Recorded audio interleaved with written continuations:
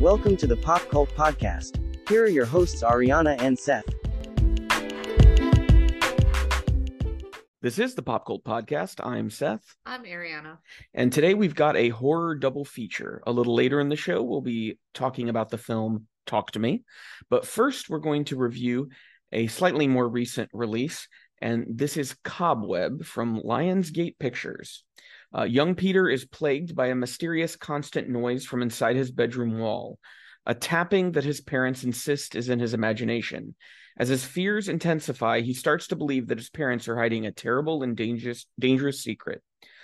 This film debuted at the box office, I think it was a week ago from when I'm recording this, and Lionsgate drug their heels in releasing the box office returns. It turns out $2.3 million opening weekend for a budget that I believe was higher than that. Also produced by Evan Goldberg and Seth Rogen, but they produce a lot of stuff. Yeah. And it's because Lionsgate was so weird about releasing the budget. That's what got me intrigued in it.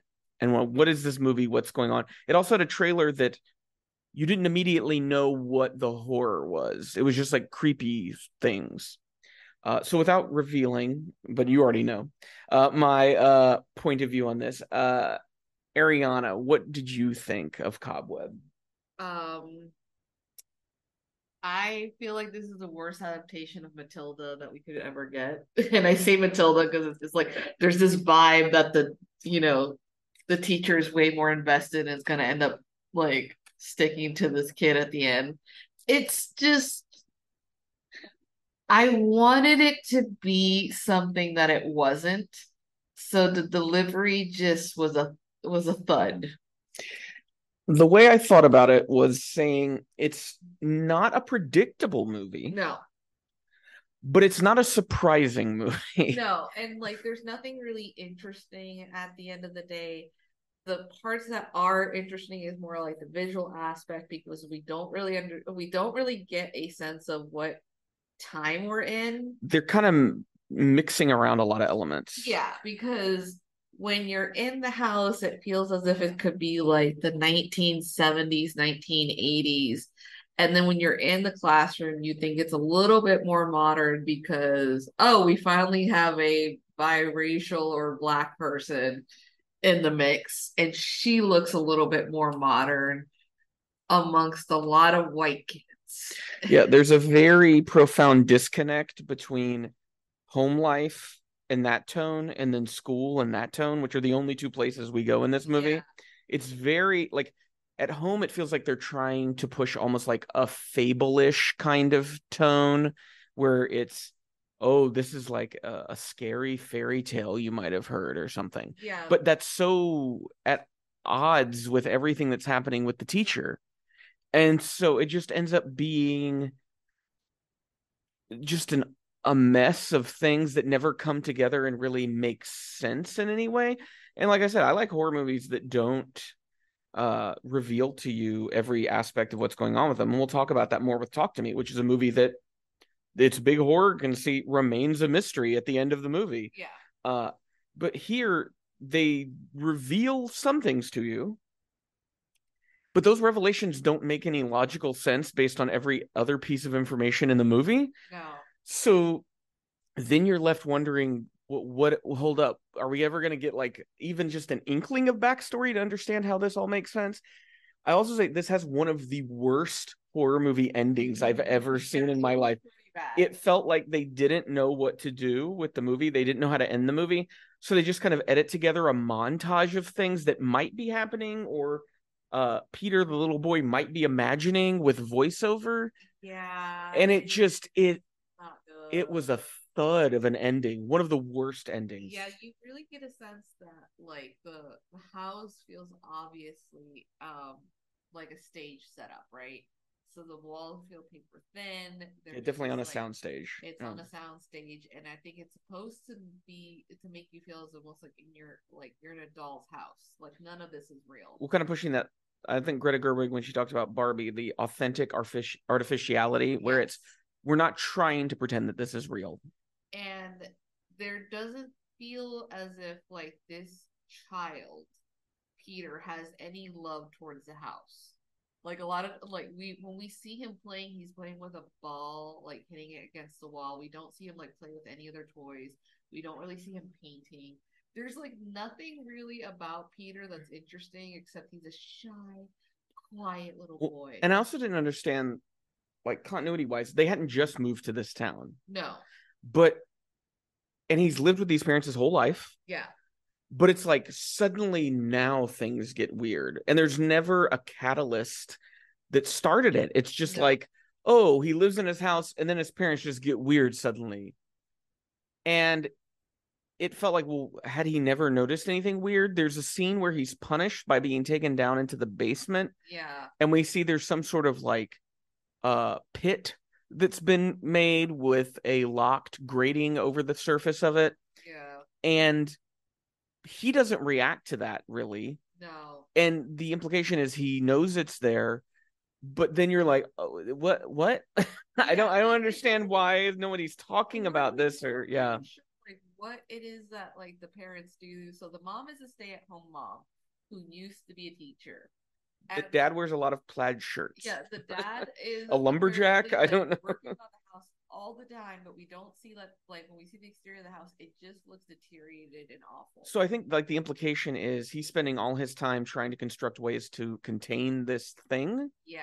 But the movie does not communicate that even in a way that you could infer that. You just kind of have to like sit and go, well, that's the only thing I could imagine he was doing with all his time. Because like the house is kind of terrible, and so there's just also like this weird thing, like we don't really get to know the parents besides the fact that like Lizzie Kaplan's character Carol is the nicer parent compared to Anthony Starr's Mark, who's like the more like. But they both have like wild mood swings that aren't explained, and I would think it would make sense if the sort of entity was making Peter see them that way, but they weren't really that way. But they really are that way. Yeah, and it's also like this weird thing, like I wish, like, because then you have the whole teacher wanting to investigate his like home life, which is like kind of bizarre. Well, she's also, we forgot this, she's a substitute teacher. She's a substitute teacher who's getting like too involved.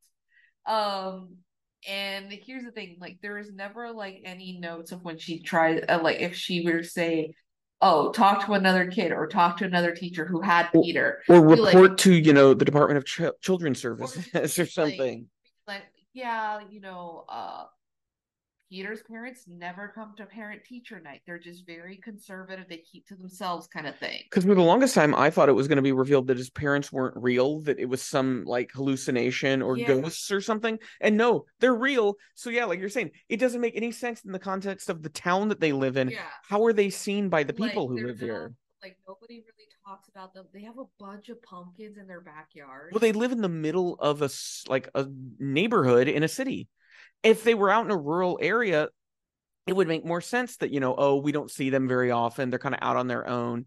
But it's a seemingly populated area, though we never see anyone walking around their neighborhood. It could have been like, hey, they kind of, they're the last neighbors on this block. They've been holding out for whatever fucking reason. Because people have been comparing this somewhat to Barbarian. But I would say massive giant asterisk there. Barbarian is a very well-made, thoughtful horror movie that knows how to deliver both the horrors and the themes and the character of that film. This movie has none of that. Yeah, and it has a bad theme of it being like, so Peter's supposed to be like afraid of being in the dark, that he has nightmares, and we're supposed to get the vibe that the parents are kind of like, oh, this kid is afraid of everything kind of thing. And like they don't really punish him until like towards the end. Because the teacher gets involved. Yeah. And then like it's supposed to be like this whole thing like Peter is quiet, is being bullied by a kid who's obviously a bully. But there's like this weird thing that we don't see, for example, as most movies would do, is him having a friend who maybe is also bullied kind of thing. That is he has no one to bounce off of. No one to bounce off of except this teacher. This substitute teacher who like does get chastised later on of being like, hey, did you go to their parents' house? Like you shouldn't have done that. Like you should have done that, and they're like, it was probably one of the best written parts where they're being very realistic, but it was also just delivered so flat that you're like, great. That's another thing is all of the actors in this movie I've seen in other things and have done good jobs. Here they are awful. Yeah. And I have to attribute it to the feature debut of director Samuel Bowden, who, from what I could tell, I think maybe has done short films, YouTube video type things. He did like a Batman fan film that got a lot of acclaim, apparently. And I can kind of see that in this movie. It feels very amateurish. Yeah, because it's hard due to the fact that like Lizzie Kaplan has a moment where she's with Miss Divine, played by Cleopatra Coleman. And it is it's like watching two worlds collide that should not fit in. Like they're in two different realities. They're both trying to figure out how to play the roles they're in, and they're each going in different directions from each other. So the scene just has like a chaotic tone of where you're just like, I don't understand what anyone is trying to communicate in this scene. Like it would have been more interesting if there was like a difference between how like Carol, the mom, talks to Miss Divine versus how she talks to her son.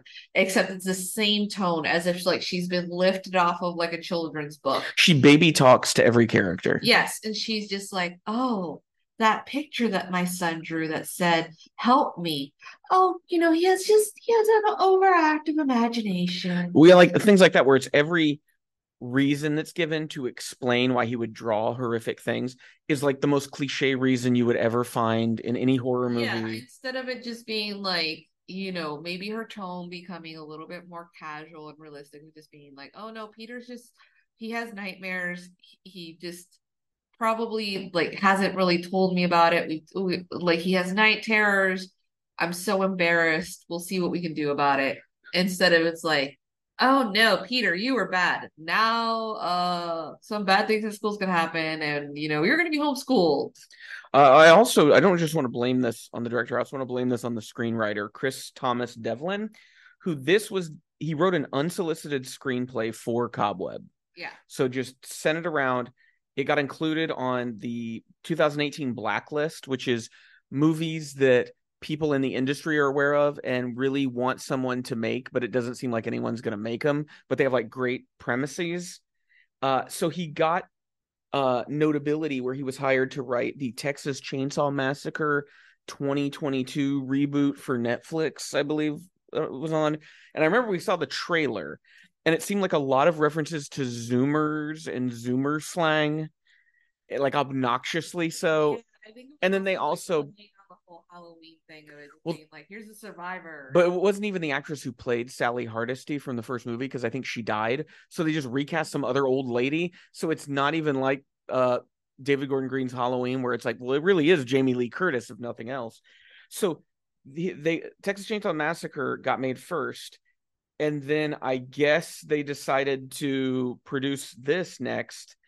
And I would not be asking the screenwriter to write any more for me if I was a studio because this is bad. Like, the thing is, like, it makes me kind of sad because watching Lizzie Kaplan, I was just like getting to that point. I'm like, oh yeah, I am officially like becoming old because it's like she's around my age. She's about 40, yeah. And it's like now she's playing all these mom characters, which is fine that age comes, but it's also very disheartening because it's like we've seen her in roles where she's funny, she's quick, she's good at her job, but to do this, and I'm not saying it's like, it was kind of embarrassing. Like, yeah, because it's just, does she really need the work this bad? I mean, I hope it was a good paycheck. I mean, I hope she keeps her insurance. The story, in terms of the horror and the thing that's eventually revealed, because while we were watching it, I remember we both were kind of making references to what it was referencing. Yeah. First of all, it feels like a Goosebumps book. Yep. But that level of maturity. But this is a R-rated horror film. And that was one thing I discovered. I never read Goosebumps growing up because it was, evil Christian parents who were crazy, whatever. Yeah. I don't feel like I missed out because I have read some Goosebumps books as a teacher, like around Halloween time, find one that's not too bad, read it. They are horribly written. They are redundant. The characterization is always paper thin, and you can go, oh well, they're books for kids. No, I want children to have good books. Children should have books that respect their intelligence, and I don't feel that Goosebumps does. Everything hinges on a premise and a cover. Yeah. And then when you really get down to it, it's just very formulaic and boring and really not that scary at the end of the day, because they hold back. They weren't willing to go as far as you're supposed to. Yeah, and like a lot of times you just don't feel that Peter is at risk, or like, do you feel like there's like no tension built up as to what could occur to him? Well, because I'm like, here's some things that I knew watching this movie. The parents will be dead by the end of this movie. I knew that, like, as soon as they were introduced and they started getting weird. Then in that, near the end of the second act where the big horror is revealed, they're clearly not going to kill Miss Divine, and they're clearly not going to kill Peter, but somebody needs to die. So out of nowhere, after maybe 30 minutes of absence from the film, a van pulls up outside, and it's the school bully and his older brother and some of his older brother's friends, and they've decided to come on Halloween night to fuck around with Peter because Peter shoved the bully down the stairs. Yeah. And that is something that felt, as soon as that van showed up, I was like, I can feel the writer at work going, ooh, but we need like some really gruesome kills, and there was barely any characters in this movie. Let me just introduce like 3 characters out of nowhere and bring back the school bully, and we'll just let them all die. Yep. And that's what happens, and it's all of the cliche things you could think of and the ways that they die. I feel like there's a lot of digital blood splatters. It's the part that it started to feel a little bit like Malignant. And not as good though. I love Malignant. Malignant's insane. Thinking for a second, oh my god, it's just gonna go off the rails, and it doesn't. They're too scared. It just like decides it doesn't want to do it. But you are right in it. There is this sort of secrets about Peter's family that he doesn't know that inform what the horror is element of Malignant. Yeah. But Malignant at least had James Wan, who is a good filmmaker, whether his movies are bonkers or not. But like this movie, like with all the loopholes, you're entertained. Yeah, with Malignant, I was just so lost in how ludicrous, especially the jail police department sequence in that movie is amazing. And this movie never comes anywhere close. I didn't find any like joy in the irony of anything in this movie because it takes itself so seriously. Yeah, and I think it's just it's a waste of time at the end of the day. I didn't feel any tension. I didn't feel any concern for this kid because it's just delivered like he's like, I'm just a little boy. I don't know what's going on. I'm so innocent. And then he's like a 12-year-old kid. It's like you have brains. You would be making assumptions about things. You'd be putting things together. When he does a bad thing, you don't feel as if he understands how bad it was. Or you don't feel as if like he's afraid of the consequences. And I think that's direction. They didn't know how to play their characters because their director wasn't giving them any information. I think what happened is this director is probably good at special effects, because I would say I didn't think the visuals of the movie were bad. No. The visuals were strong, but they were certainly not enough to carry how bad and wooden the acting was. Yeah. I was never scared. I never felt freaked out. I was never unnerved. I never felt any of the things that you're supposed to feel when you watch a horror movie. I just felt like I'm so glad this movie is only an hour and 30 minutes long. Yeah. It was the perfect amount of time. It ended before I really got tired of it. But like, once again, it's one of those where you're like, oh, it's clear that they're sequel baiting, I guess. I don't know with that ending. Definitely. But like, none of the reveal made sense because, spoilers if you give a shit about Cobweb, you shouldn't. The creature is revealed to literally be Peter's older sister that he never knew about. But there's no explanation as to why she can crawl on the walls and the ceiling and has like ludicrously long hair and like claws she slashes people with. There's no like, I never felt, and I don't know if you saw, was there any hint that like a demon had been summoned at any point, or like occult or arcane things around the house. It didn't feel like it. No, and then there's also like this weird thing that they don't celebrate Halloween, and it's supposed to be like, oh no, it was like a girl, that house down the street, which we never see. The house that's boarded up on the street. Yeah, I thought they were gonna do like a dramatized flashback or something. And like I thought for a second when it was like being revealed that someone was in the walls, like it would have been like they captured that girl and put her in the walls for whatever reason. Like no, but I'm like, was that their daughter who killed the little girl that went missing? Like, there's no, but the film doesn't even give you like a newspaper clipping or something for you to go. Child, because like Kaplan was like 16. Yeah, because like Lizzie Kaplan's 41. This creature sounds far older, and I know they're like doing a voice or whatever, but we don't get a sense of the age of the creature either, or like why was she born so deformed and fucked up and weird? Like this weird thing that it's because Peter is hearing things in the walls. They're just kind of like, well, the house is very old and things could bump in the night. And like it would have been more interesting had you seen the parents have like almost like if their mood swings are going to occur, being like, no, they're worried now that it's sort of like they're doing even more repairs in the house and inconveniencing, escalating or something. Like maybe like they kick him out a few times, or just being like, you can't be in the house. Dad has to fix this. Yeah, their behavior doesn't align with the threat. No, and it's sort of like, so if you have that thing downstairs in the basement where they had him, I think that they would probably be like, don't touch this, don't touch that.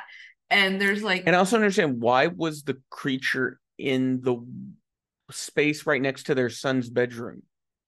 It was supposed to be like she crawled out of like the area that she was in. Okay. Because she was like, oh no, I crawled out, so I'm able to like get and they thought she was still locked up down there. Yes. But are they not checking? Apparently not, because it's like the only way that she can get out was like through the wall behind the clock. And like again, visually it was interesting because when he goes to check on that door is like shorter than him, so he's kind of like, is he supposed to crouch? And then like it's also like there's so much that even though you're gonna leave it for your imagination kind of thing, it just, there wasn't enough creepiness amongst the parents to maybe like, hey, the mom is singing at the walls trying to calm the girl down, or like the dad like making a big issue about like he is never, like Peter is never allowed to go into their bedroom for whatever fucking reason, like kicking him out of the house sporadically because they need to fix something, and then like having them freak out of making sure that their secret is withheld while trying to keep this child innocent from their past sins. Well, like, yeah, I never understood the parents' relationship to the daughter. No, because it's just they're imprisoning her, but how do they feel about her? Do they love her? Do they want to kill her? Like, what is going on? Yeah, because it's like this weird thing is that towards the end, before like Carol, aka Lizzie Kaplan, is about to like, whatever. She's like telling her son, is like, whatever you did, it's your fault. And just acting, and like you'd probably be like, all right, then you're saying that your child like can kill. Can we please get something like explain why we need to be afraid? Well, and what I would guess is that this is a film that was inspired from an image rather than an idea. Yeah. Because when you think about Barbarian and what was his name? Zach Kreger? Yeah. And he talks about having read The Gift of Fear, and then that inspiring him to write a dialogue scene between a man and a woman, and that building into the horror. He didn't start from a horror point of view per se. He started from, this is an idea and let's figure out an interesting way to look at this idea from some different angles. I don't get that sense from this movie. This movie was just, hey, did you like that scene in this movie? We should do something like that. Wouldn't it be really creepy if? And that's not a good foundation for a movie that's going to be memorable or a film that somebody's going to want to revisit. It just feels like cobbling together some greatest hits of horror movies. That's how it felt. And that are disconnected and don't really there's no membrane binding them to each other. Well, especially when we already talk about the fact that this film had been, at least the script had been circling around since 2018. So it just means that like once it started in production, they started to see, all right, what are the new hits going on that aren't big budgets? And they started like tacking. There's like some Hereditary in there, yeah. Malignant, but it's all kinds of James Wan stuff, Barbarian. Not considering the fact that when we see those characters in these strong, like those characters feel already established. They have a history. There's like, an implication that their lives were going on before the movie started. Yeah, there's like ticks, there are things, there are triggers, and we find out what those triggers are, and that really sets them off. And it's really hard to do that when we don't have an understanding of the parents, when we don't have an understanding of the kid, and the threat that's going on, of why it should be scary. And then you top it off of like putting on this teacher who's like the only person who you kind of understand, but even then, well, she actually has a goal. Like, yeah, I want to rescue the kid. No one else has. What are they do? Like, what are Carol and Mark's goals as the parents? Contain the monster, but that's not really a goal. They're already doing that. They're already containing the monster. It's like we don't see them struggling to contain it. Yeah, they just see. It seems like to us like, oh, it's supposed to be like they're overconfident about it until because it's from the point of view of Peter. And what is Peter's goal? Find out why my parents are weird. Yeah, but why and that's so like roughly defined, and you don't really know. Well, the thing is, like, because we don't have him bouncing off someone else, we don't see Peter go to someone else's house and being like, huh, that's what parents act like. Yeah, like, I don't know what Peter thinks his life is supposed to be like, because all he does is go to school and come home. Yeah. And he's not weird like his parents. Like, that would be one thing, because I thought, oh, if it was kind of Addams Family-ish and, he was off and weird and kind of morbid. No. Not really. He's just a kid that doesn't have any fucking friends. They feel like they were dolls that just came to life the minute the cameras were turned on. Yeah, and that's a problem because, at the least show us Peter watching television and being like, okay, and then maybe like hanging out at a friend's house and staying over the night after huge hesitation from his family and him realizing like, oh, that's the way that like AK normal parents act, kind of thing. Him realizing that there isn't bumps in the nights in the house of their house, or like if he was scared, it was out of something stupid. There's not like weird rules about where you can and cannot go in the house. But the thing is, like, there isn't even any rules of where he can and cannot go in the house. There's nothing established that there should have been established for him to be like having a comparison, and then for him to be like, all right, cool, I need to get some help. And like, or make him even more afraid to be in his own house, except when he's locked in the basement. That's the only freak out that he has, because he can't hear his sister. Yeah, and I would say it's one of those movies that don't waste your time. No. That's what I would say.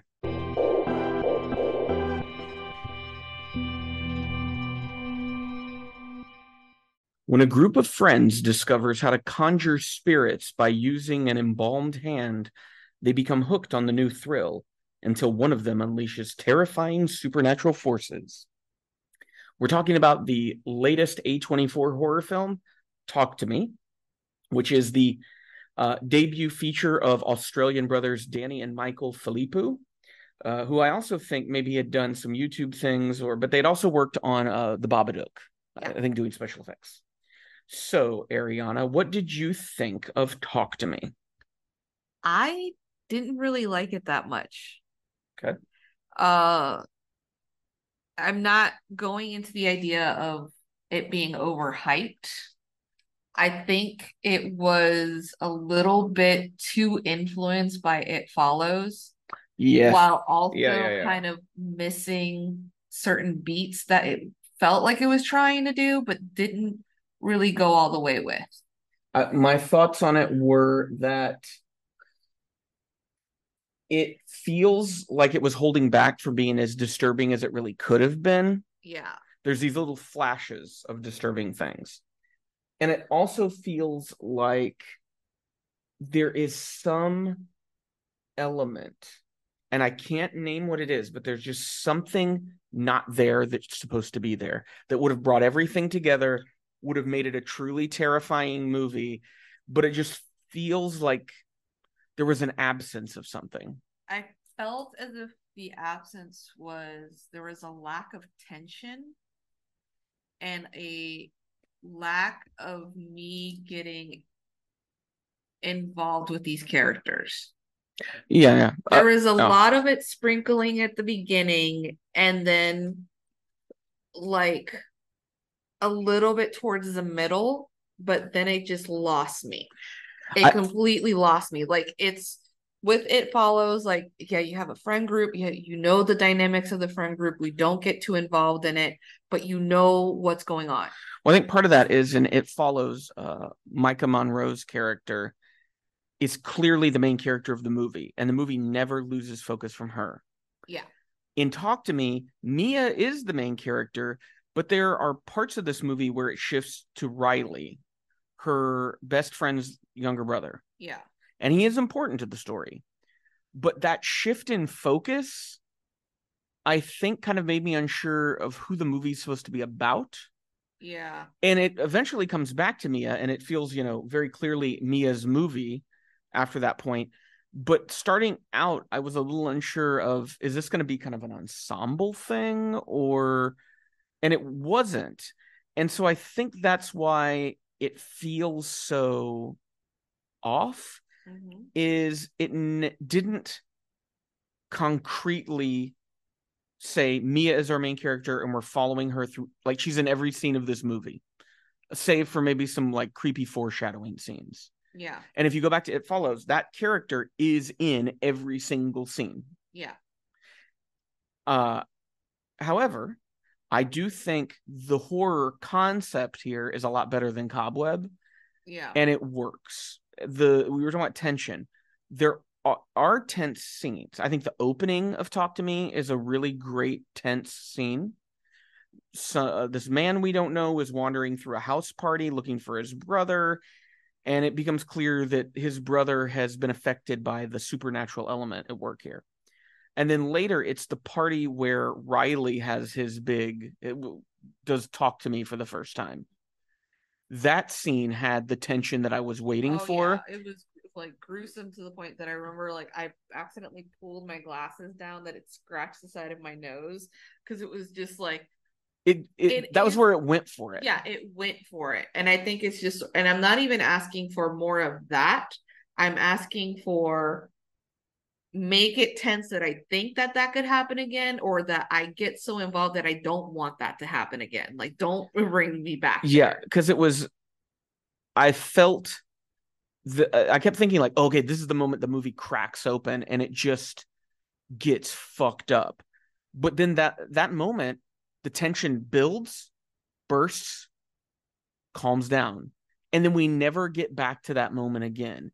We get little flashes, like when she's has the boyfriend sleeping over and she sees the spirit appear that's all freaky and weird. And it doesn't really do anything that threatening. It's just weird. Yeah. And so for the rest of the movie, it's just kind of like, oh, isn't this weird? Isn't that creepy?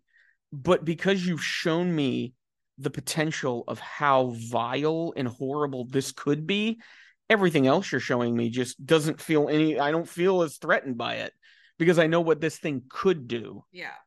What did you think of the performances in the movie?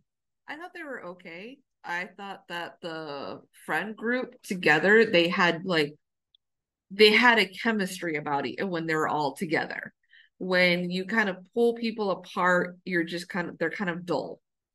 Yeah, I felt like the main actor, Mia, played by Sophie Wilde, is good, but didn't compel me as much as other like leading actors in a horror movie have before. Yeah, and like watching the film, I was telling you before that like Jade, who plays the best friend, she felt like the character that would have been the main character normally. Yeah, and that Mia would have been the friend who there's something off with her. Like Mia would be like that, the chaotic agent that's bringing in what's going on. Because I thought Mia would have been a little bit more interesting because at first she hesitates to like pull the trigger on something. And then later on, when she's having a conversation with Jade, she's like, let's go to this party. And Jade's like, I don't want to go. And she kind of like manipulates her to go, being like, well, it's the second year my mom passed away and I just don't want to be by myself. Because I was trying to think of like Mia's character traits and how they play into the plot of the film. You talk about when she can't pull the trigger. That scene is clearly, that feels like the most scripty scene of the movie, where it's clearly like, oh, she is unable to deliver mercy when needed. That's gonna come back later. Yeah. And then but then there's also the manipulation. Yeah.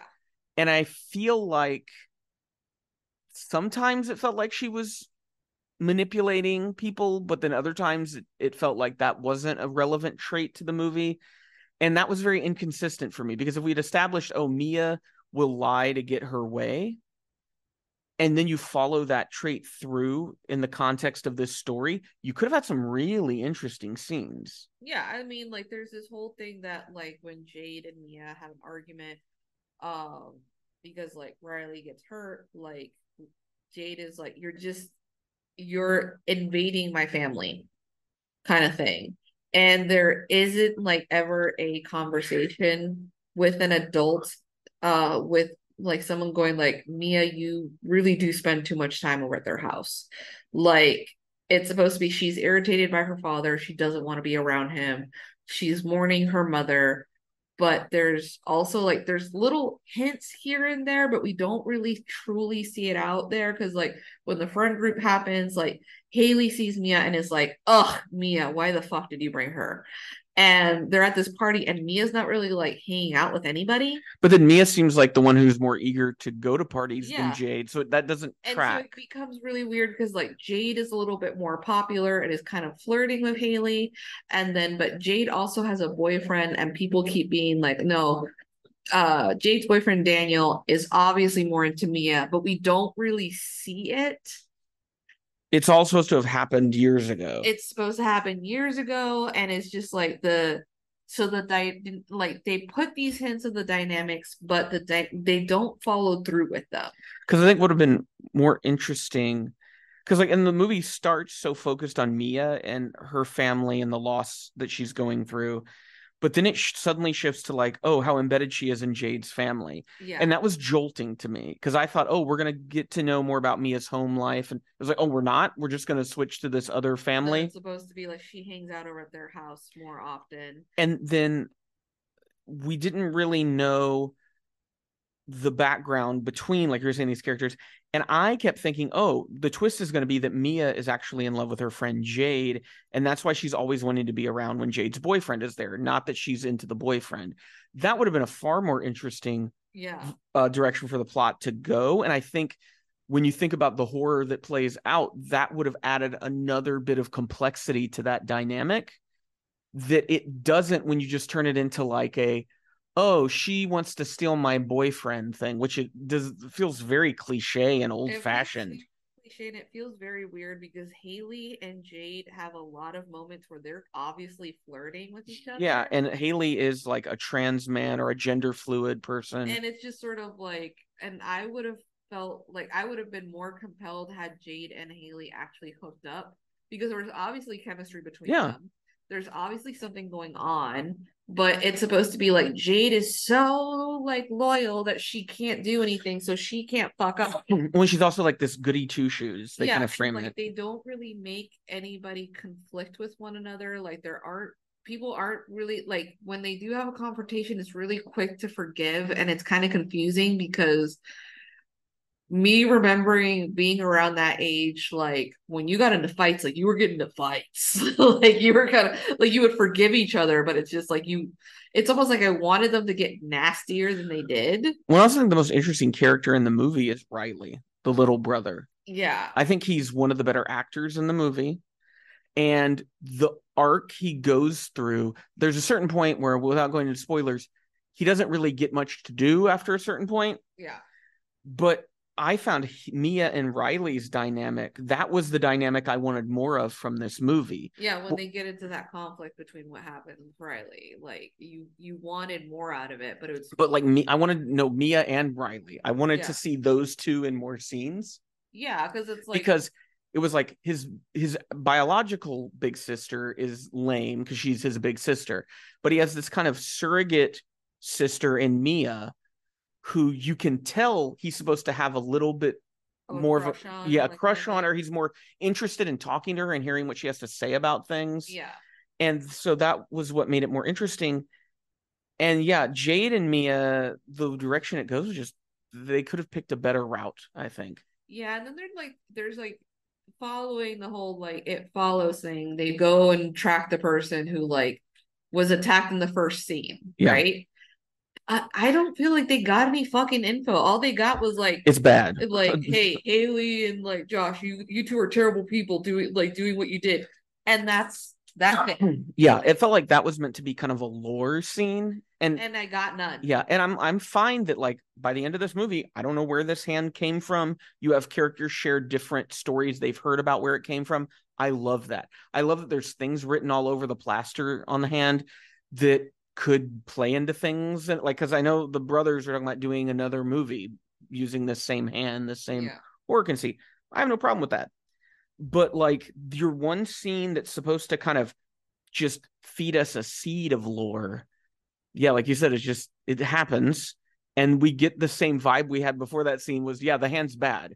And you're sort of, yeah, I've watched horror movies before. I know it's going to turn bad, but it would have been nice if this guy had maybe alluded to weird things that occurred as a result of this object, just to kind of like hype up the horror. Or also the confrontation of like Haley and Joss coming to him after what he went through. Like he is so calm at the beginning that like yeah he rejects them and like they're like backing away, but it's like I wish that there would have been more of a confrontation to see how like Haley and Josh almost be like maybe we need to stop doing this.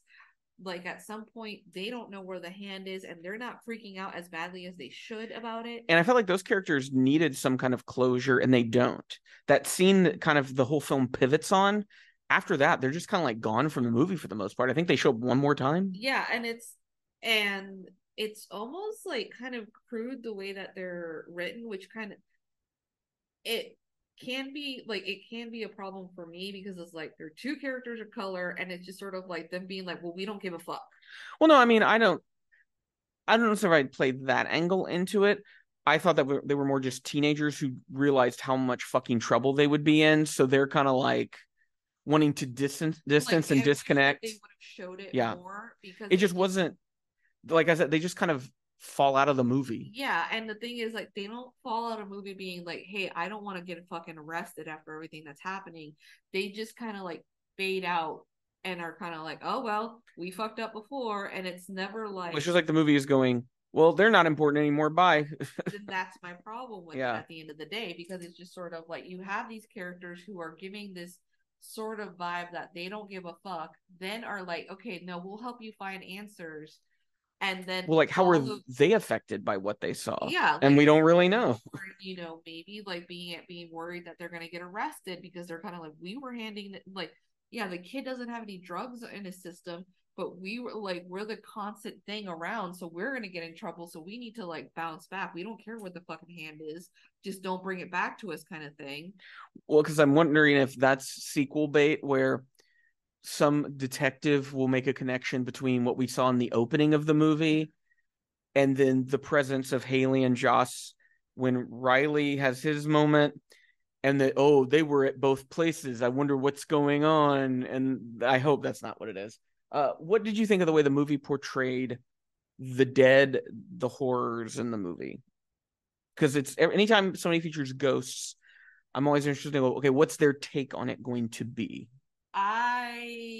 I don't know how to feel about it because Mia goes through this whole thing where she is trying to find someone in the other side, right? And there's like this whole thing of it being like they're being tricksters and they're just like fucking around. And I almost wish they would have emphasized on the fact that they are liars and make you see whatever it is that you want to see versus what we end up being of her just like wandering. So I don't know how I feel about it. It's interesting, but it wasn't enough for me to be hooked. I thought I needed just a tad more clarity on if they were actually talking to who they thought they were talking to, because then that kind of colors things in different ways.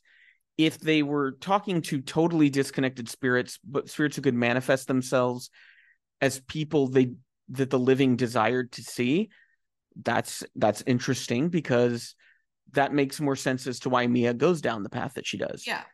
But it would also be equally interesting if they really are communicating with those people, because then that would make the path that Mia goes down much bleaker and much darker, because it would imply things about the spirit that she's talking to post life that are horrifying. Yeah. That like people we know, when they die because of the nature of death, become monsters essentially.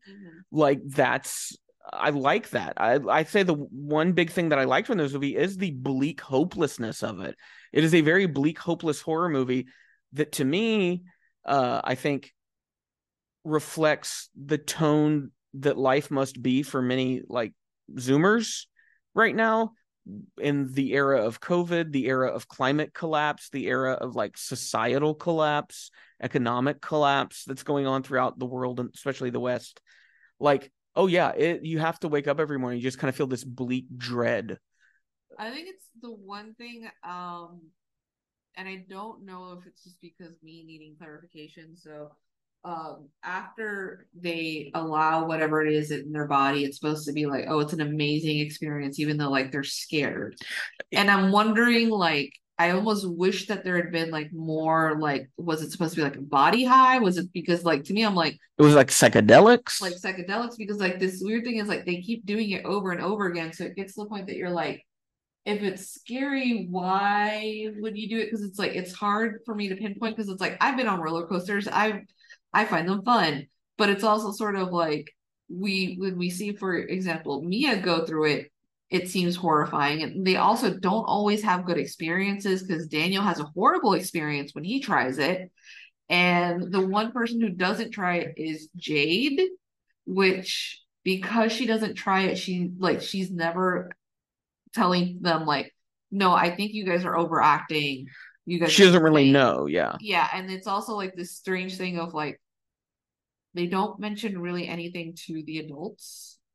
But that makes sense. That's a teenage thing. Yeah, right? and like, and it would make sense, because it's like, but I kind of almost wish that there had been an adult or two that knew about it and kept being like, you guys have obviously lost it. Or like having some of them sit down and try to explain after what happens in that pivotal scene. Yeah. And then just cut to the adult's face, just kind of like ludicrously looking at them like, are you guys high? Do we need to get some drug tests? Like, what are you talking about? Yeah. But I think you're right. That may be the missing element, is the point of view of the possessed person.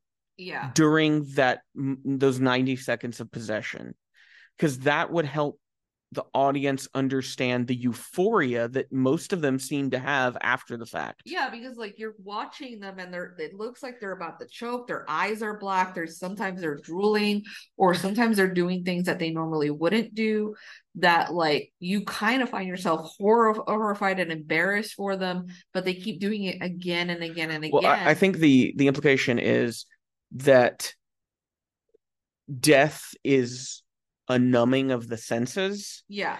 And so when they get those 90 seconds to be inside those bodies, they become obsessed with like physical sensation, because it's something that they're deprived of in death. Like in death, yeah. But I'm wondering what occurs to the person who is allowing themselves to be possessed. Yeah, and I think the movie, I hope that wasn't like well, if it does well, we'll address that in a sequel, because I really would have liked to have had that addressed in this movie, because it would help me appreciate the horror of it. I know it's an analog for like drugs, but I still want to know, to then be like, all right, I understand why you're willing to do it, despite the fact that there are awful consequences that could occur. Because we have a scene where a possessed person makes out with a bulldog. Yeah. When that person wakes up, do they indicate they don't understand why they're doing what they're doing, right? No, it seemed like he was. Was he fully aware while it was happening? Yeah, and he was fully aware and just like embarrassed and horrified. But he had no control over his body. Yeah. And and however, he still uses the hand again. So that like adds a whole bunch of other implications to certain things of characters who end up in bad shape, that they're still in there somewhere. Yeah. There was a really interesting moment in the movie where a spirit shows me a vision of hell. Yeah. And I think the movie saying by the end of it that was a lie. Did you get that same vibe that they were lied to about that's what it looks like? Yeah. Because death in the movie, when we eventually do see it, it feels like disconnected in space and time, and you're wandering and you're in familiar places, but the places are connected to each other in ways that are non-linear. Mm-hmm. And so it's very disorienting. And so I liked that portrayal of death. That's, I would say, just as frightening as a sort of classical hell or something. Now we're comparing this, let's say, to Cobweb. Cobweb, I have no interest in what that director and writer are doing next. What about the Philippou brothers here? I might be. There was some interesting visual stuff, especially when it came to them being under the influence of the spirits that they did. There are certain beats, there are certain elements. Like, for example, like I said, when the group of teenagers are together, you feel like this is a group of teenagers that like being around each other, that feel the chemistry feels natural. But when you pull them apart or put them as couples, that's when it kind of dwindles a little. What I loved, and I feel like the best scene of the movie is when the horror explodes about the middle of the movie. Yeah. And if they can recreate that and sustain it for a longer period of time, I think they'd have something pretty good. I also feel like this film, when you really look at the plot of it, was not the most creative horror plot. No. It is a pretty standard by the numbers kind of horror story with some little flourishes here and there. And I would hope that in their next movie, because I always think of, when you think about A24 horror debuts, I think of Ari Aster and I think of Hereditary, which is a movie whose, I feel that the story didn't go where you expected it. It had the kind of characters you don't expect to see in a horror film. Yeah. It had a tone and a style that felt all its own. It was something I had not seen in a horror movie before. And that's what I was hoping I was going to find here, like a distinctive tone and voice. And I don't necessarily think we got that. I think they're capable of it from the highs, those points in the movie. But we have to wait, I guess, for a follow-up to see if they're able to do that. Yeah, you have to do like a lot of more stronger writing, and that also dictates between like also having like knowledgeable actors that are going to take that writing and take it a step further, and being a confident director yourself, because you have to decide what stays, what goes, and that can take time. Well, that's when we think of like horror debuts too, I also think of like Jordan Peele's Get Out, which I don't really like Get Out as much as everybody else seems to. Mm-hmm. I feel that Jordan Peele is a director who's gotten better with age. I wasn't very warm towards Us when it came out, but over time I've warmed up to it more and I appreciate it more. And like Nope, I think is my favorite Peele movie so far. Yeah. And so I'm hoping with these brothers, we kind of see a similar trajectory. Like first movie, good, but we build on that and we improve and we get better and we tighten that writing up.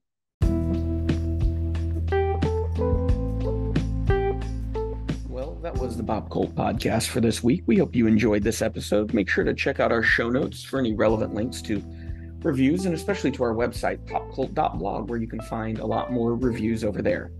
Make sure to subscribe wherever it is you listen to podcasts so you'll be notified when new episodes are out. And if you follow us over on popcult.blog, you'll find that this month we're doing a whole series, a flashback to 1983, looking at films that turned 40 years old this year, and seeing what was out there that we might have missed. We've also got a review for the first season of The Bear coming up next week that I'm looking forward to, as well as other reviews and some solo tabletop roleplay game actual plays as well. If you enjoy what we do here on the podcast and over on popcult.blog, we'd really encourage you to think about supporting us on Patreon. We've got lots of reward tiers for you to pick from. Speaking of our patrons, I want to thank Morphine, who donates at the sneak preview level, and Becca and Matt, who donate at the writer's room level. If you donate at the writer's room level or higher, you get to pick a movie every month for us to watch and review, and you can even include your own thoughts on that film with that review if you so please. Well, until next time, keep listening.